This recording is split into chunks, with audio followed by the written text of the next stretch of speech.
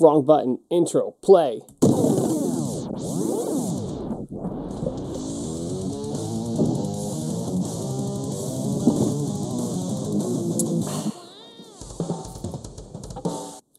Welcome to Breaking Free Speech, the official Breaking Free Skate Park podcast. And it's probably like one of very few skate park podcasts. I could probably say it's like the best skate park podcast, right? We're here in the studio. Got my Bills mug. Let's go, Bills. Today we're going to talk a little bit about insurance, which we've talked about in the past. Insurance stuff is just so frustrating. It is just one of those things you just have to deal with, and it pains me, but you got to pay to play. So I'm going to explain to you what has just happened over the last couple of weeks with renewing my general liability insurance. General liability insurance is essentially it covers all your general liabilities. Like, if something were to happen, liability is essentially fault. So if something were to happen, I'm insured from it being my fault, right? That's what the waiver's for and all that fun stuff. Now, the ridiculous thing about insurance is that you legally have to have it, and they get to say and do whatever they want, and you're just subject to it. That's it. There's nothing you can do about it. So if they were to just come in and say, you know what, it costs twice as much, there's nothing I can do except for shop around to other insurances. And the other thing that's amazing about them is there's no, it's not like car insurance where you could cut off your plan and then get your money back or not pay going forward, or you can adjust it during the year. It doesn't work like that. If I pay my insurance up front in November and then in February they drop me, I can't get those 7-8 months of policy I paid for back. It's just I paid it and that's it, and there's no getting it back. It's really pretty sucks. So and then on top of that, like, your general liability, you think it'd cover you for everything, but it doesn't, because on top of general liability, I have to have fire and theft coverage. I need to have accident coverage, which the general liability is supposed to cover accidents, but because it's considered high risk, I have an accident coverage on top of my general liability coverage. Then I have fire and theft coverage. Then now I have to have this assembly hold harmless policy, and then I have workman's comp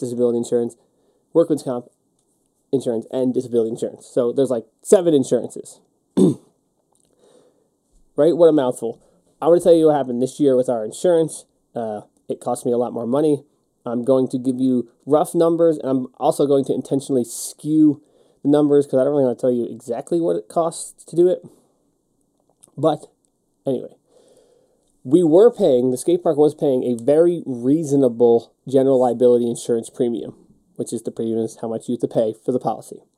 Part of that is because we got our insurance to be a continuation of RASP's insurance policy because it was the same customer base, the same location, mostly the same ramps. We said there was the same management. It's just a different, company. And that's not really supposed to happen because it's not the same company, but we got it to work. So when I opened, Breaking Free Skate Park had 6 years of history behind it. So with something that insurance companies view as high risk, when you can prove 6 years of no incidences, it makes you look a lot less risky. So it helps keep your rate down. Okay, so I had this new, I've had this insurance since I opened, so this will be our 3rd year. Last year when we renewed, they said, hey, guess what? Next year, we're not renewing you because just as a company, we're no longer writing skate park policies.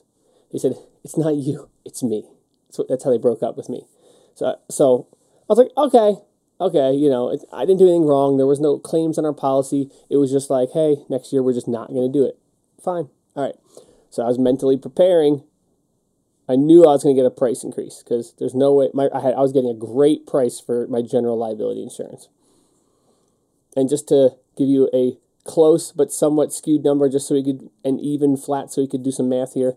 Let's just say my general liability was $8,000. Okay, $8,000.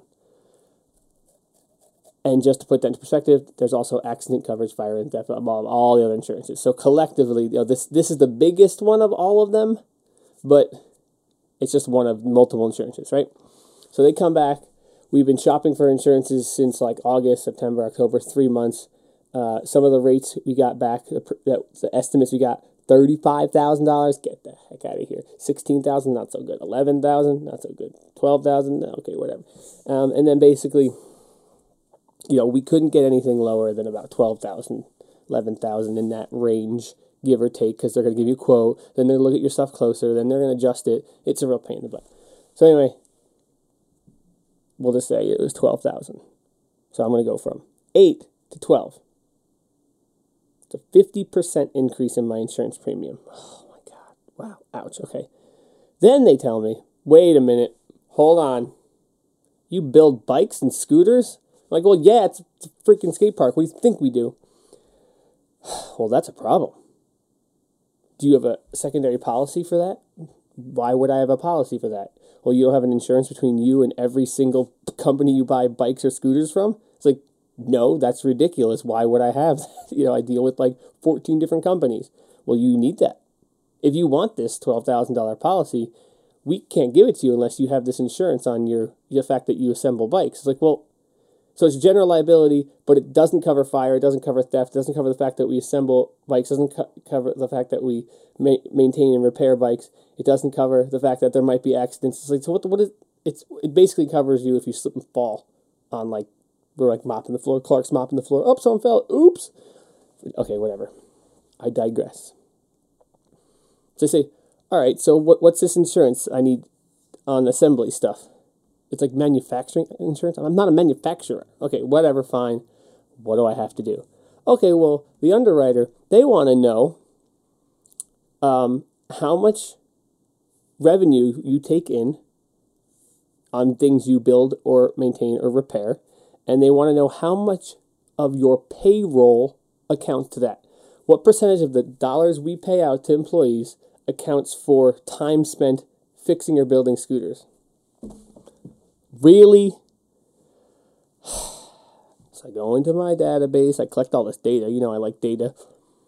And let's see, let's do it. Let's do it last year. So I sent them a spreadsheet. I did it for the last 3 years. So this is how it breaks down. This is pretty cool. I think this will be interesting. In 2018, we sold 17 kink bikes. All right, so we built and sold 17 kink bikes. The retail value of that came out to be about $6,600. Now remember, we talked about this earlier on, the profit margin, the margin on the markup of the bikes we sell is 40% or less. So if we took $6,000 in selling bikes, it means we probably paid probably about $4,000 to buy it. So we made about, $2,200, something like that, right? Give or take. Assuming that, some of those bikes are, it's a model year older now, so it's 10% off. So, like, there's give and take on all that, right? Okay. Then last year, we assembled and sold 40 scooters, right? Scooters a little bit cheaper, but we sold more than double. That came out to be about, we'll just round it, we'll say about 9,000, right? Okay, so what's that come out to be? Also labor. Okay, so we had only 87 instances when we charged labor or repair, which came out to be about $660. Okay. Total comes out to be about $16,000, which is not a lot given the overall, what the skate park does overall, and the fact that my rent is $8,000, right? All right, what's that? How am I supposed to figure out what that costs me in payroll? Okay, that sounds kind of confusing. All right, so let's say it takes about half hour to build a bike, 17 bikes, so that's 8 hours, 30 minutes, 40 scooters. A scooter's easy to build. It's like 5 minutes. Okay, 40 scooters, 5 minutes, we'll say it comes out 3 hours, 28 minutes. Your average labor or repair, I said about 5 minutes, give or take. Sometimes grips take about 3 minutes, other things take longer. All right. So that comes out to be 87 labor events in 5 minutes, 7 hours, 15 minutes, right? So that comes out to be, over the course of a year, based on these numbers, we spent, and by we I mean probably me, 19 hours working on equipment. Now here's the funny thing. They want to know how much payroll goes into building equipment. Well, that's kind of relative to how much time it actually takes to build it. Like, I could build a bike in 30 minutes because I've built literally hundreds of bikes. I've done it for over a decade. But also what the hourly wage pays into it. So can I just say, well, we spent 19 hours building stuff, and we'll just say minimum wage, $11.10. But what if I paid myself $20 an hour? Well, then that's going to cost almost double. I will get insured. I'll have to pay more money on more insurance if I pay my employees more to do the same task of building the bike, which, doesn't that sound weird? That's the way it goes, I guess. But, to go back to numbers, I used $15 an hour because I think it's a nice even number. So 19 hours, $15 an hour comes out to be $286 gross pay. Gross pay is the pay before all the taxes and everything. And that's two. Let's just say let's just round it off. Let's just say it comes out to be $250. So they want to insure me for $16 in sales and $250 of payroll. That's not really a whole lot to insure. What do they want? What do they want for that? $1,000. They want $1,000. I have to pay $1,000 to insure $300 worth of labor and $16,000 in retail, which is probably more like, with the profit margin adjusted, we'll say it's about maybe $8,000 in profit. So they want me to pay like, what's it come out to be? 13%? 13% of what I would make in that particular realm, I now have to pay $1,000. And so it basically lowers our overall profit margin on all of that stuff down. When there are people out there and there's this narrative in the media and culture that like businesses are like crooked and like trying to reach around the back door and do all these corrupt things, it's because this is how it is, and two, it's not really the case. When there are bad players out there. There are big companies that do things that are less than ethical. When you have a business structure with a hierarchy of management, the farther you are away from the person you're making a decision for, the more you abstract that human into not a human, essentially. Then you can make more harsh calls because you can't stand right. Do you know how hard it is to stand right in front of someone who has worked for you and you've paid and they've helped you and you've grown together, and to say, listen, you suck and I can't have you work here anymore, like you're fired. Like that is it's so hard. I've never had to do that. I hope I never have to do it. It's terrible. It would give me such crazy anxiety, but whatever. There is so much red tape around running a business. It's like, and if I screw up any of these things, like, I'm totally effed.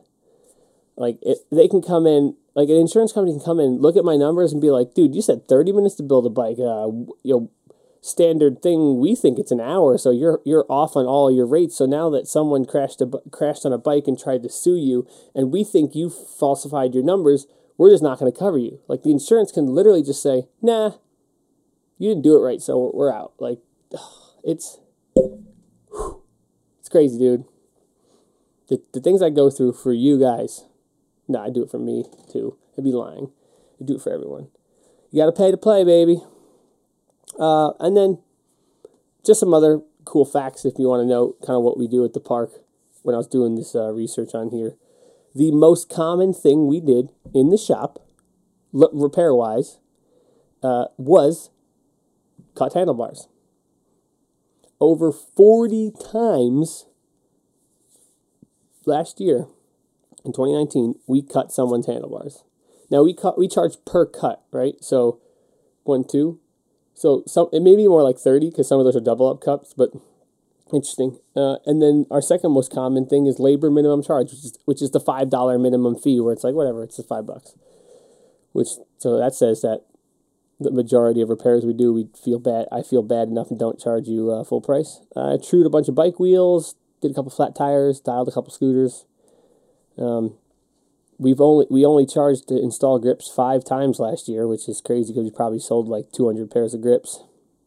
But the general rule is like, and this is where it gets weird in the insurance stuff, is if you buy it, I don't charge you to install it. You buy the grips. I don't pay you. I don't charge you to put it in. So I probably should quote the time to do that, but I have no way of knowing how many times I do that unless I started logging that. And had I not logged that in the past, well, then I have no way to come up with that metric to quote it into my insurance, which gives another gray area that they can come after me for.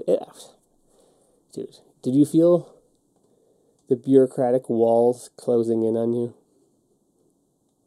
I do. I'm not trying to sell you guys on being libertarian or anything like that. I just want you to know how it works. I think it's some fascinating stuff. All those numbers are pretty cool. I will tell you that 2019 year-to-date versus 2018, we have already sold more bikes than in 2018, and we've sold half as many scooters. How about that? So any you people that aren't scooter riders that think it's all scooter riders, I sold 40 scooters in 2018 and only 20 scooters in 2019 year-to-date. But Christmas is coming. So we'll see. And that's about it today. Speaking of Christmas, I'm still waiting on the NV Prodigy 8 coming out. They just did a webinar thing. I didn't watch it because I don't need to watch a webinar. I looked at the pictures. I go, oh, look, it's the same as last year, but now there's different colors. And the new, I don't know if I'm supposed to talk about this, but the new NV Prodigy 8s come in like a street version and a not street version. So the same scooter would come with box ends and a T-bar versus the normal tapered rear end and the shaped bar, I guess you'd call it. So I guess that's cool. As soon as those are out, I'll be getting them. And also, anytime this week, we're going to be getting those Logan Fuller 6.66 wide decks coming in. I ordered them, so they're coming. That's pretty cool. Also, I recently filled out a Tilt Scooters dealer app, so we'll be getting some Tilt stuff in soon too. So that's cool. That's cool. And that'll wrap it up for today. Hope that was fascinating for you. I ran nearly 20 minutes, which is crazy. So I'll have to figure out a way to cut this up for IGTV. If you like the fact that we're putting this on IGTV, let me know.